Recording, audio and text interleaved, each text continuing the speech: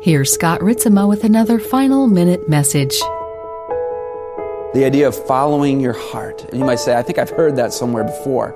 You've heard it in lyrics and music, but it's been most famously the philosophy of the movies that have come out of Disney. Follow your heart. It's a very sentimental feeling. It sounds nice. It sounds cute. It sounds harmless. But when you really think about what that message is, and check out the documentary on that called Magic Kingdom, excellent expose of what's happening in Disney and the philosophy in these movies. It's satanic. It absolutely is.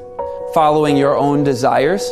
If you read an excellent 19th century work called The Great Controversy, you will read that already in the 19th century, the spirits were appearing in the spiritualist movement of the 19th century, and they were declaring desire is the highest law. This modern movement of spiritualism or Satanism was already underway. Brought to you by beltoftruthministries.org.